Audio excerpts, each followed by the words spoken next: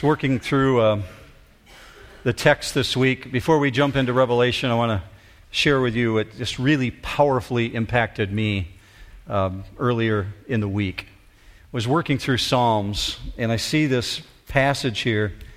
We're not even sure who wrote it. We know Psalms was written primarily by King David, but this particular psalm, Psalms 33, if you look in your Bible, it says anonymous, because we're not sure who wrote it down. But in Psalm 33, this writer says something specific about God's nature and character. Let me read it to you. By the word of the Lord, the heavens were made, and by the breath of his mouth, all their host. He gathers the waters of the sea together as a heap, and he lays up the deeps in the storehouses. Let all the earth fear the Lord. Let all the inhabitants of the world stand in awe of him. For he spoke, and it was done. He commanded, and it stood fast. The Lord nullifies the counsel of the nations. He frustrates the plans of the peoples. The counsel of the Lord stands forever, the plans of his heart from generation to generation. Verse 12 says this, Blessed is the nation whose God is the Lord. You get to play a role, if you're old enough to vote this week, in helping to direct our country. Regardless of the outcome of elections, God is still in control of everything that happens. So if he exalts some to power and allows others to fall from power, it's by his hand. We know that nothing escapes his notice. So this morning, before we move into Revelation, because Psalm 33 speaks very specifically to God's power, I wanted to pray with you about the direction of our nation. So I'm going to ask you to pray with me about what's going to happen on Tuesday. Would you do that? Father, we know that you control all things. You said there's nothing that escapes your attention. You've given us the privilege of living in a country that has democracy at its root. And so thereby we get to exercise that and give our vote to individuals whom we believe will rule justly. So Father, you also command us to pray for those who are in power and to lift them up before you. And so from the President and his cabinet and those who serve in the House and the Senate, we lift them up to you, asking that you would guide them to make godly decisions. For the individuals who lead our military troops in the Pentagon, and they guide individuals all around the world, and individuals who serve in uniforms every day, Father, we ask first of all for your protection, but we ask that you would allow them to serve justly and righteously before you. Regarding what's going to happen on Tuesday, God, we lift up to you the elections that will take place, asking that you allow us to be very informed and to be determining who we vote for based on our information, and not just because of a casting of a vote because it's a duty, but rather because we understand what we're voting for, because you've given us a responsibility. Regardless of what happens on Tuesday, God, we know that you will work your plan and your purpose. So we just ask that you would be in the midst of it. Finally now, Father, as we look to your word and we understand that it's your nature and character to reveal yourself through what was written down, we ask that you give us understanding through the power of your Holy Spirit. It's in Jesus' name we ask this. Amen. Psalm 33 that I just read to you a few minutes ago says this, By the word of the Lord the heavens were made, and by the breath of his mouth all their host. The host are stars. When it says host there, it's talking about the formation of stars. So what we have an explanation of here is that God breathes out stars. When he created the universe, it says, By the word of the Lord the heavens were made, and by the breath of his mouth all their host. That's your God. The God who breathes out the stars is the same God you just sang about in that first song. Oh no, he never lets go. He can create the universe and hold on to you. Scripture says specifically, we're not just citizens of this planet that we live on, but that we're citizens of heaven. Philippians 3:20 says specifically, we are citizens of heaven, an actual literal place, a real place that we will go to one day if we belong to Jesus Christ. You know that there's 3 different heavens mentioned in Scripture? The first heaven is the space around us, the atmosphere. Second heaven, interstellar space. Scripture refers to that. The third heaven is the heaven where God dwells. That's the heaven that we're going to look at this morning. If you think last week created lots of questions for you at lunchtime, you wait for today. This is amazing description detail that we get of what heaven looks like.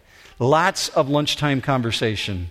So I'm going to invite you to open up your Bibles, if you have them with you this morning, to Revelation chapter 21. If you came in this morning and you picked up one of the bulletins, you probably picked up one of the study guide notes, and you also found in there a little chart that guides you through what we've studied so far. There's several pages in the notes that were handed out this morning. One of the pages begins with the beginning of the tribulation and takes you all the way to the end. If you find at the end of one of those charts, it says the beginning of the eternal order. That's what we're looking at this morning, the beginning of the eternal order. Jerry has about 10 extras of those to hand out. If you didn't get one this morning and you want it, just go ahead and raise your hand and he'll make sure you get it. We ran just about out of them at the door. So that chart gives you a timeline of where we're at in sequence, understanding that this is the beginning of eternity in Revelation chapter 21. Okay? So look with me in your Bibles. If you don't have a Bible with you, you'll find them in the pew racks in front of you, but also the passages will be up on the screen so you can follow along as well. Okay, Revelation chapter 21 and verse 1. Then I saw a new heaven and a new earth, for the first heaven and the first earth passed away, and there is no longer any sea. You notice that John started out again with the words, I saw, I-do-I-D-O-O-U. It's the same way he started out many of the other passages. He literally saw, and is going in chronological sequence. He says, I saw something remarkable, a new heaven and a new earth. I want you to understand what he was talking about here. So I'm going to show you the definition for the word on the screen that he used when he said new. The word is kainos. It's not like a new piece of clothing, okay? Look at the definition for it. New, especially in freshness, something brand new, fresh, never before seen. It's because of that definition we chose the name New Hope for this church. Something fresh from God. Something never before seen. This is the word that John is using here. A literal new planet. A new earth. And he says why? For the first heaven and the first earth have passed away. So God's creating a brand new realm. Something never seen before. A new earth, a new planet. And something is going to happen remarkable, as you're going to see as we get into this. Specifically, God said in the Old Testament that he was going to do this. And then it's repeated again in the New Testament. Look with me on the screen, Isaiah 65:17. For behold, this is God speaking, I create new heavens and new earth, and the former things will not be remembered or come to mind. Why? Why in the world would God wipe out creation and bring in this new earth? Because the original planet, this planet that we live on, was created specifically for man to live on permanently until sin came into the picture and the world was corrupted. Literally, not just the earth and the planet, but God said all of the heavens were corrupted at the fall of Lucifer when the angels rebelled. And at the fall of man, sin entered our environment. God said the way he looks at this planet now is as polluted. Let me read you Job 15:15. This is what it says. The heavens are not pure in his sight. Isaiah 24:5. The earth is also polluted by its inhabitants. We're not talking about garbage. We're talking about sin has corrupted God's creation. And so the old earth, the old heavens pass away here in the last days, the end times, and a new earth is created. Jesus said specifically this was going to happen in Luke 21:33. Heaven and earth will pass away. Peter went on further to give us a description of what's going to happen. You saw it last week. Let me bring it up for you again. 2 Peter 3:10. The heavens will pass away with a roar, and the elements will be destroyed with intense heat, and the earth and its works will be burned up. You believe in global warming? Okay? This is the ultimate global warming taking place here. We're talking about the passing away of the old creation. It's literally an elimination of everything we've ever known. Now, at this point, we're with God in heaven when this takes place. Understand, because you have the chart, you can follow that. What we studied last week means that all who have rejected God, Satan, the demons, everyone who died in their sin without receiving Jesus, have already been cast into the lake of fire. And John is now seeing this amazing sight in which he sees this city coming down from God that he's prepared, and it's descending on this new planet, this new earth.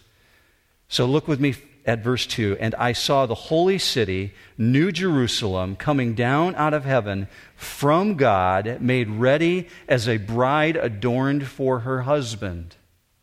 This description that you're seeing here is of the capital city. This is not heaven itself. What you're about to see here is a literal description of the details, very specific details about what the heavenly city looks like. So the New Jerusalem is not heaven itself that John's writing about. It's heaven's capital city. And in verse 16, when we get to it, you'll see a blueprint for the city, the description of what John saw. Now, in the Bible, when you read Jerusalem or the New Jerusalem or the Holy City, it's talking about what we have on earth today, Jerusalem over in Israel. And the word Jerusalem is called the Holy City because it's something that God set apart for his own purposes. The same will be true with the New Jerusalem, something set apart, but it's altogether a new city. Hebrews chapter 11 and verse 16 says specifically that those who belong to the faith of God, who follow after Jesus Christ, look forward to that city for a specific reason. Look with me on the screen at Hebrews 11:16. They, meaning us, desire a better country, that is a heavenly one. Therefore, God is not ashamed to be called their God, for he has prepared a city for them. The implication is the city already exists. Jesus spoke to that. He said, I'm going to prepare a place for you. The city is constructed, but he's preparing it for our arrival. And then it says also in Hebrews 11:10, the city which has foundations, whose architect and builder is God. Anyone here like architecture? Do you love looking at fancy buildings? Come on, more than nod the heads. Show everybody. Okay, you're wearing the imprint of God upon you. God is an architect. Look at that verse very closely. The city which has foundations, whose architect and builder is God. You're an image bearer of God if you love architecture. That's one of his stamps upon you. If you appreciate fine architecture, look at the definition for architect on the screen. Tenektes, an artisan, a creator, a craftsman. Does that resound within you, within your spirit? Say, yeah, I identify with that. I am a craftsman. God is an architect, and with his architectural ability, he's designing this city for our arrival. That's why it says, whose architect and builder is God. Now, we understand from what Scripture tells us that when believers die, you've got a family member or a friend who's died, who was in the faith, they belong to Jesus Christ, they go instantly to this heavenly Jerusalem. They're with God in heaven. And you're going to see a description of that in just a minute. This is what Jesus said about that heavenly city. John 14:2. In my Father's house are many dwelling places. That word places is the word mone, and it means mansion. In my Father's house are many dwelling mansions, places. If it were not so, I would have told you, for I go to prepare a place for you.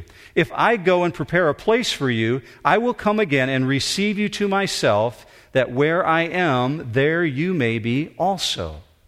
Now understand where we're at.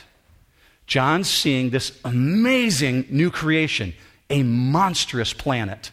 I believe much bigger than planet Earth. And I'll show you why in just a little bit. John sees this amazing new creation, new heavens, new earth, and this beautiful, gleaming city coming down descending on planet Earth, the new dwelling place. And he says something very specific. It looks like a bride adorned for her husband. There is nothing more beautiful than a woman coming down the aisle in her wedding gown being presented to her husband. And John's stretching for words, and he says, it's so beautiful, it's like a bride being presented to her husband. As a matter of fact, the word that's used here, adorned, is kosmeo. We use the word cosmos when we speak of the outer space, right? Cosmos has a very specific definition. Look with me on the screen. An orderly arrangement, i.e., decoration. The root word for cosmos also is found in the English language in the word cosmetics. When individuals use cosmetics, they're putting things in order for adoration, for decoration. So John can't think of a better description than to say, it's like a gorgeous woman, and she's in cosmos. She's adorned with beauty. He doesn't know how else to describe it. Verse 3, and I heard a loud voice from the throne saying, behold, the tabernacle of God is among men, and he will dwell among them, and they shall be his people, and God himself will be among them. When I think of the ultimate joy of heaven, I don't just think of the perfect body. I don't just necessarily think of getting to see loved ones who've gone before me. I have to think, according to what this says, that the ultimate joy of heaven, we get to hang out with God. God has never before in the history of man dwelt with man. Look with me. This is so staggering. It says it 3 times in one paragraph.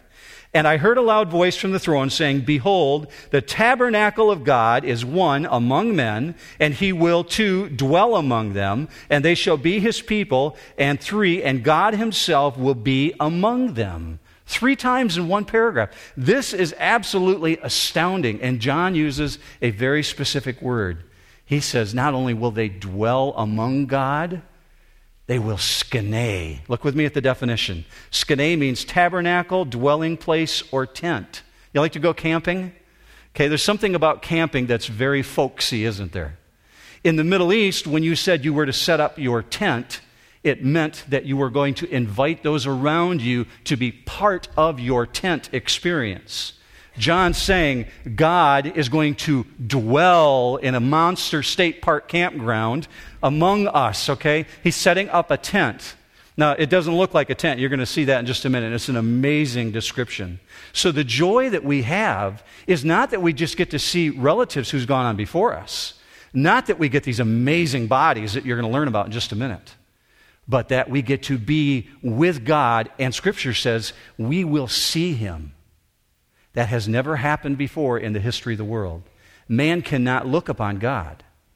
If man looks upon God according to Scripture, he will perish. But in these heavenly bodies, we'll be able to see God in his fullness because it says we will see him as he is. Look with me on the screen and see what God's going to do for us. Verse 4. And he will wipe away every tear from their eyes, and there will no longer be any death. There will no longer be any mourning or crying or pain. The first things have passed away. And he who sits on the throne said, behold, I am making all things new. And he said, write, for these words are faithful and true. Then he said to me, it is done. I am the Alpha and the Omega, the beginning and the end. I will give to the one who thirsts from the spring of the water of life without cost. What you just read about there is the reversal of the curse. It's the reversal of what was put on planet Earth in Genesis 3 when man fell. Man rejected God. God brought a curse upon the earth. And we've been living in these fallen bodies ever since then. We've been living in a fallen world. You're seeing a reversal of everything that was negative. And John has to use negatives to describe it because it's so far beyond our understanding. Look at what he uses. He will wipe away every tear. That's a negative. There will be no longer any death, no longer any mourning or crying or pain. Anybody here have pain? God's saying he's going to wipe it out.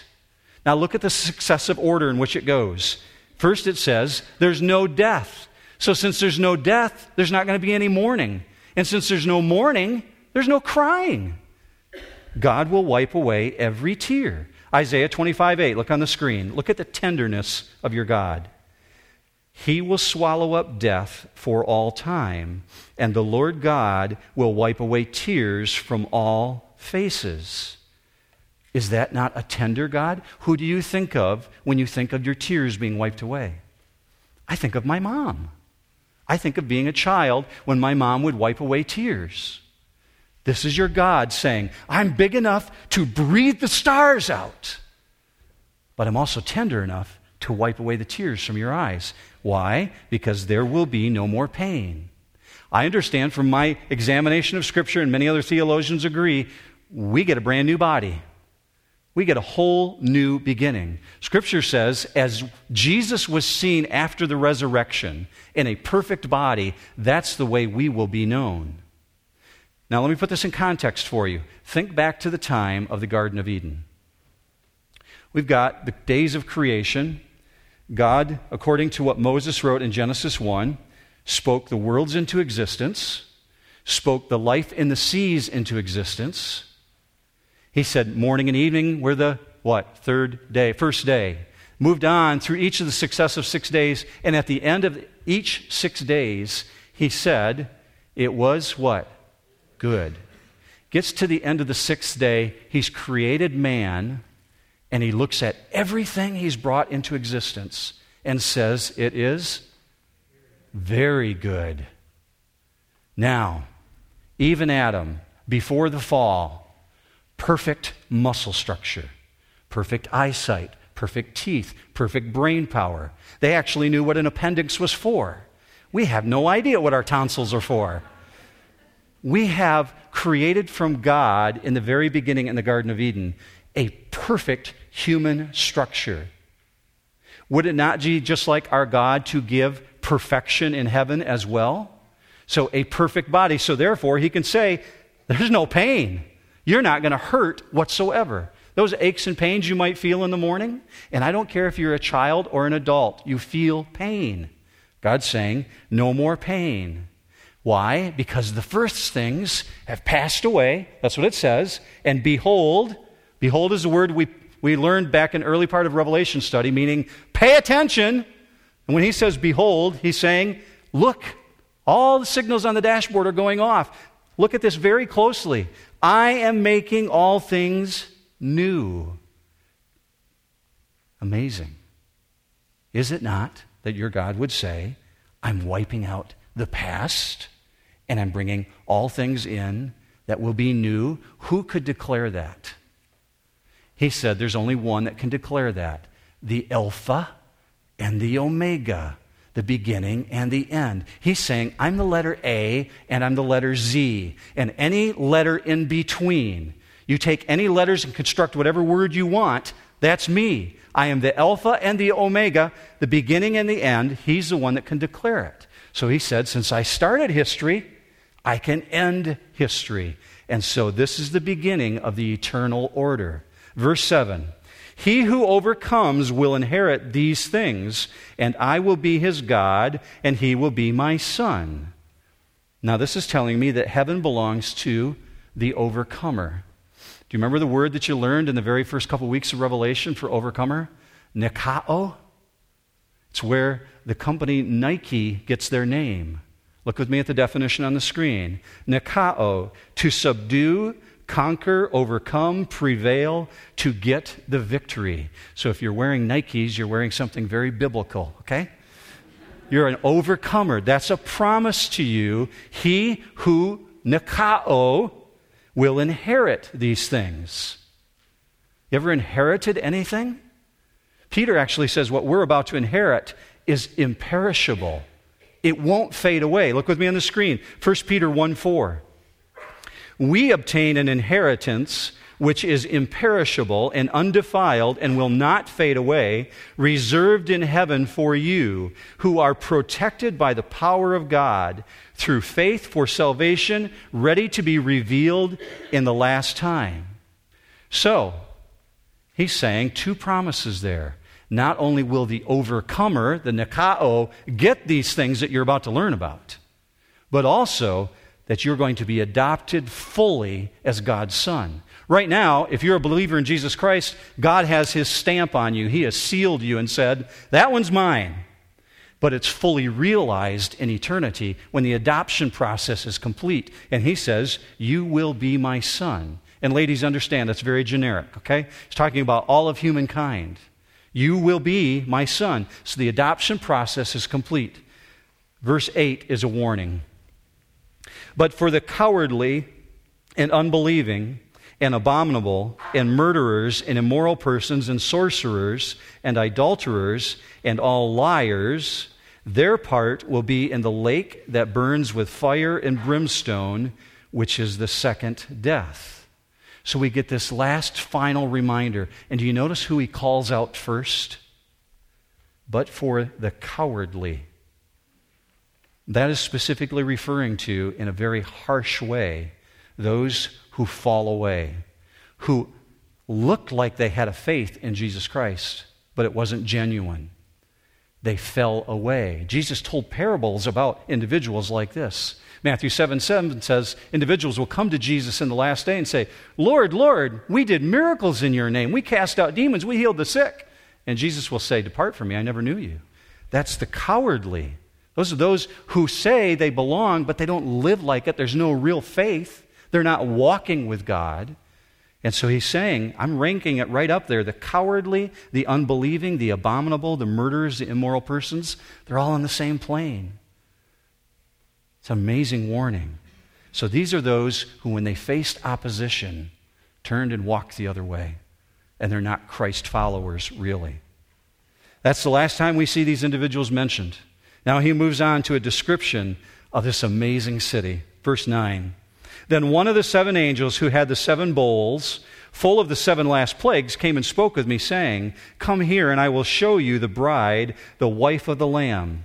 And he carried me away in the Spirit to a great and high mountain, and showed me the holy city, Jerusalem, coming down out of heaven from God, having the glory of God. Her brilliance was like a very costly stone, as a stone of crystal clear jasper. You know, we have not seen one of those tribulation angels since before the millennial kingdom. And all of a sudden, one of the tribulation angels jumps forward in time 1,000 years and meets up with John. Do you see that first sentence? Then one of the 7 angels who had the 7 bowls full of the 7 last plagues, that's a tribulation angel who's come forward and said, John, come here. I got to show you this. And he takes him to this really high mountain and says, let me show you what's coming down. And the brilliance of this city is beginning to be described.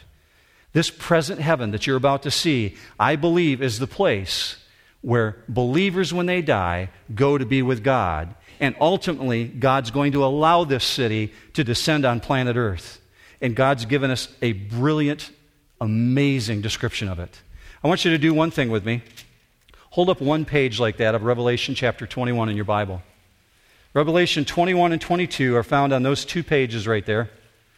This is all you get in all of the Bible about the description of heaven, that one page. Everything else we get in the Bible is references to heaven, but this is the only description we get of heaven right here in these 2 pages. He says, I see this holy city coming down from God, and it has what? This very specific description. It has the glory of God surrounding it. This is the Shekinah glory. The first feature that we see of heaven as it comes down is that it's completely unlimited. It's unconfined in any way, and it's brilliant in its sparkling appearance. As a matter of fact, there's a word that's used here that describes brilliance. Look with me on the screen. The word is phoster. Here's the definition for it. An illuminator, concretely a luminary or abstract brilliancy, something from which light radiates. It's used earlier in Scripture in the book of Genesis. When God formed the heavens, the word phoster is used. So when Moses wrote down that God formed the sun in the sky, he uses this word to describe the illuminary, the source of light. So John's looking at this heavenly city coming down, and it's brilliant in its light. And it's descending like a luminary. Now look at his description in verse 12. It had a great high wall with 12 gates, and at the 12 gates, 12 angels. And names were written on them, which are the names of the 12 tribes of the sons of Israel. There were 3 gates on the east, 3 gates on the north, 3 gates on the south, and 3 gates on the west. That it has a great high wall means there's very specific dimensions to this. It has limits and boundaries. The truth about heaven in Scripture is that we get a very limited amount of detail. It's described, but we really struggle to understand it.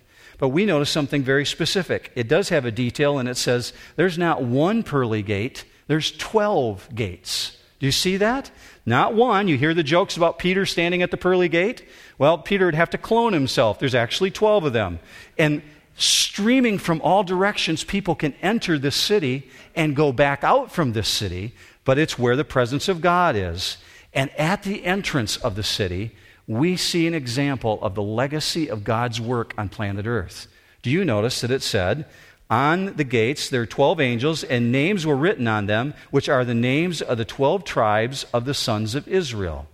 So God's legacy of his work on earth through the nation of Israel being reminded to us when we go to heaven, and also a reminder of his work through each of you, like Sparrow's Nest, like our missionaries that we send overseas, like the work we do here in our community, the legacy of the work through the church. That's referred to also. Let me show you this. Look on the screen, Ephesians 2:19. So then, you are no longer strangers and aliens, but you are fellow citizens with the saints and are of God's household, having been built on the foundation of the apostles and prophets, Christ Jesus himself being the cornerstone. Now keep that in mind. Look with me at verse 14. And the wall of the city had 12 foundation stones, and on them were the 12 names of the 12 apostles of the Lamb. So people walking through this great wall will see these massive gates, and they see the names of the 12 tribes of Israel, and they see the names of the apostles. A reminder of God working in harmony with the Old Testament and the New Testament, the Old Covenant and the New Covenant coming together. Constant reminder for us that God was at work. So from verse 14, we see anchored here on these walls are 12 foundation stones. Those are pretty remarkable. I cannot imagine what it might have been like to be John and go up to the wall of the city and see his name inscribed in that foundation stone. That's what it says. And the wall of the city had 12 foundation stones, and on them were the 12 names of the 12 apostles. I've been to the Vietnam Memorial in Washington, D.C. I've seen those little half-inch letters inscribed in granite. People get the paper out and they scribble on it trying to copy the name of their friends who have fallen in the Vietnam War. This is not a little half-inch letter inscribed in some small piece of granite. This is the wall of an amazingly large city. Look at the description with me in verse 15. The one who spoke with me had a gold measuring rod to measure the city and its gates and its wall. The city is laid out as a square, and its length is as great as the width. And he measured the city with the rod, 1,500 miles. Its length and width and height are equal. What's the biggest city you've ever been to in your life? I've been to New York City. I've been to Los Angeles. Los Angeles is number 9 on the biggest cities in the world list. New York City is number 6. They don't even make it into the top 3. Number 1, Tokyo, Japan. Number 2, Seoul, South Korea. Number 3, Mexico City. Now get in your mind a perspective of the size of what we're talking about here. First of all, notice that it's a cube in shape. If you were to lay this city out, it would go from New York City to Cancun, Mexico. From Cancun, Mexico to Phoenix, Arizona. Phoenix, Arizona to Billings, Montana. Billings, Montana back to New York City. And it says that it's as wide and long as it is high. Now, apparently, God's got a thing for cubes. I'm going to show you a description of this, of the Holy of Holies from the Old Testament. Look with me on the screen. These are God's directions about how to build the place where the Ark of the Covenant was going to go. 1 Kings 6:19. Then he prepared an inner sanctuary within the house in order to place there the Ark of the Covenant of the Lord. The inner sanctuary was 20 cubits in length, 20 cubits in width, and 20 cubits in height, and he overlaid it with pure gold. God apparently likes cubes, and apparently what John is seeing is a 1,500-mile cube coming down. NASA says that space begins at 76 miles. That's where the space shuttle begins using aerodynamic controls as opposed to thrusters when it re-enters the atmosphere. That apparently is a place where there's enough atmosphere to use aerodynamic controls. According to this city is 1,500 miles. Space on this planet begins at 76 miles.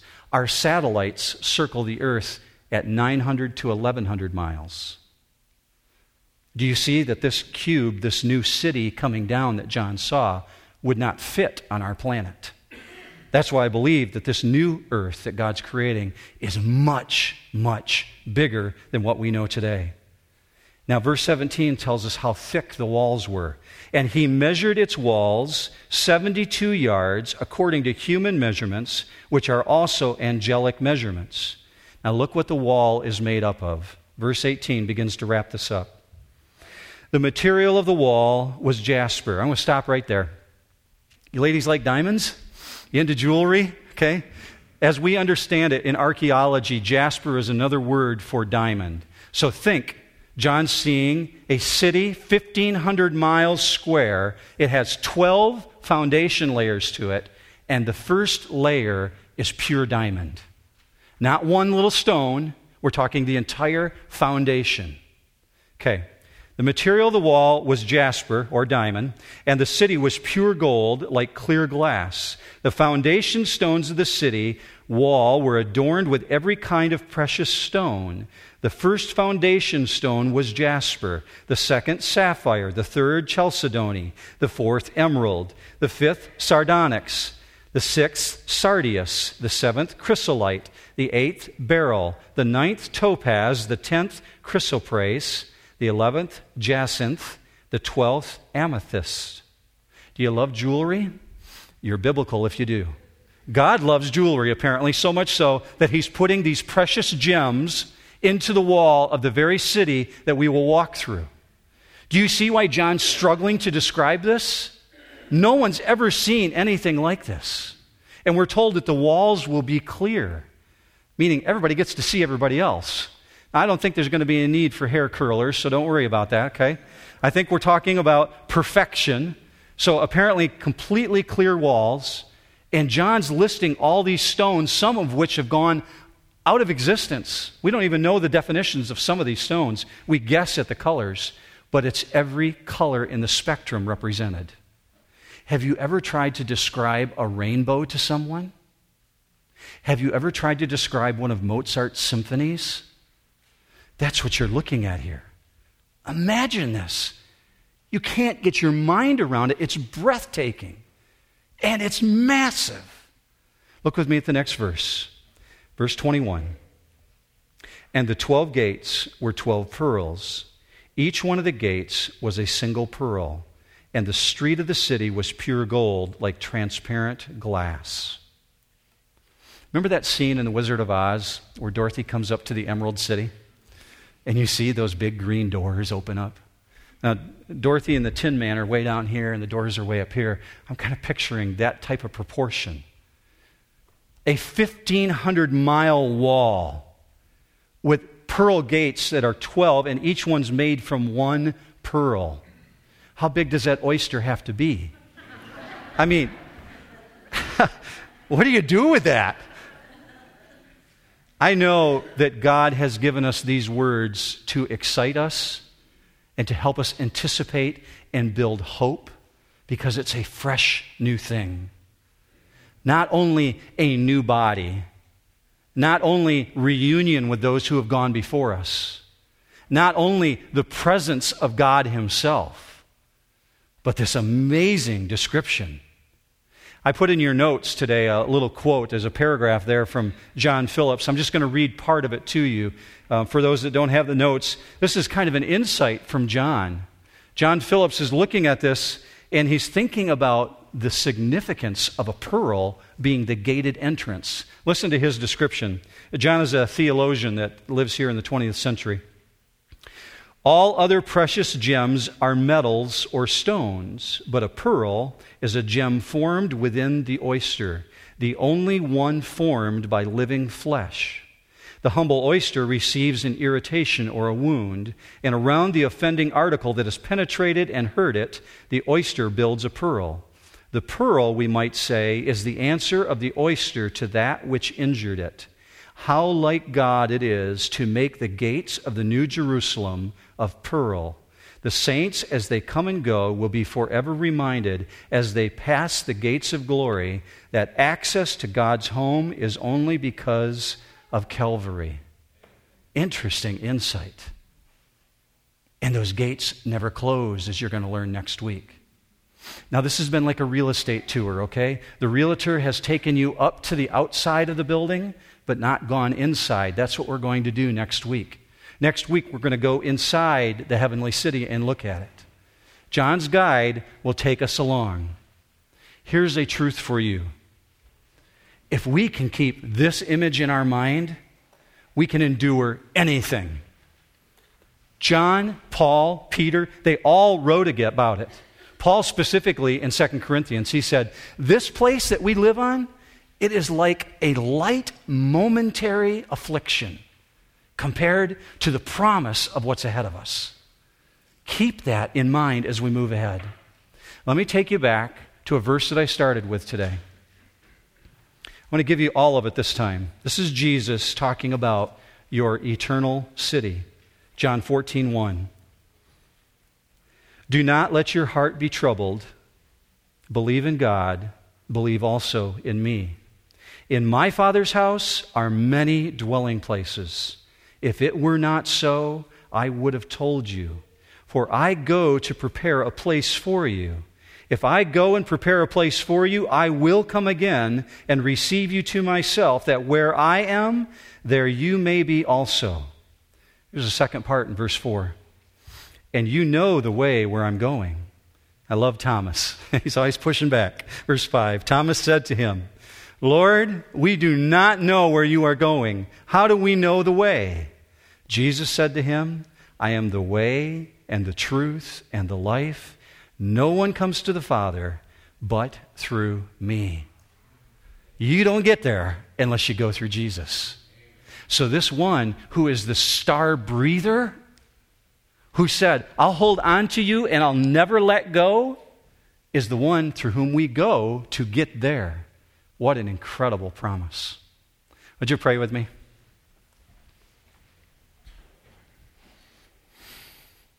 Father, our hearts are admittedly encouraged as we read texts like this, that you have been so deliberate as to be an architect to design what we're about to inherit, and that you've promised it to us.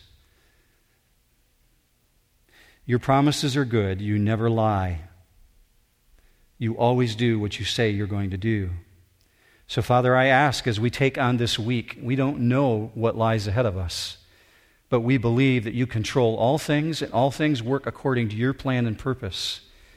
So, God, I ask when things are tough and when things are good this week, that you remind us of our eternal citizenship, where we belong. Father, we ask this in Jesus' mighty name. Amen.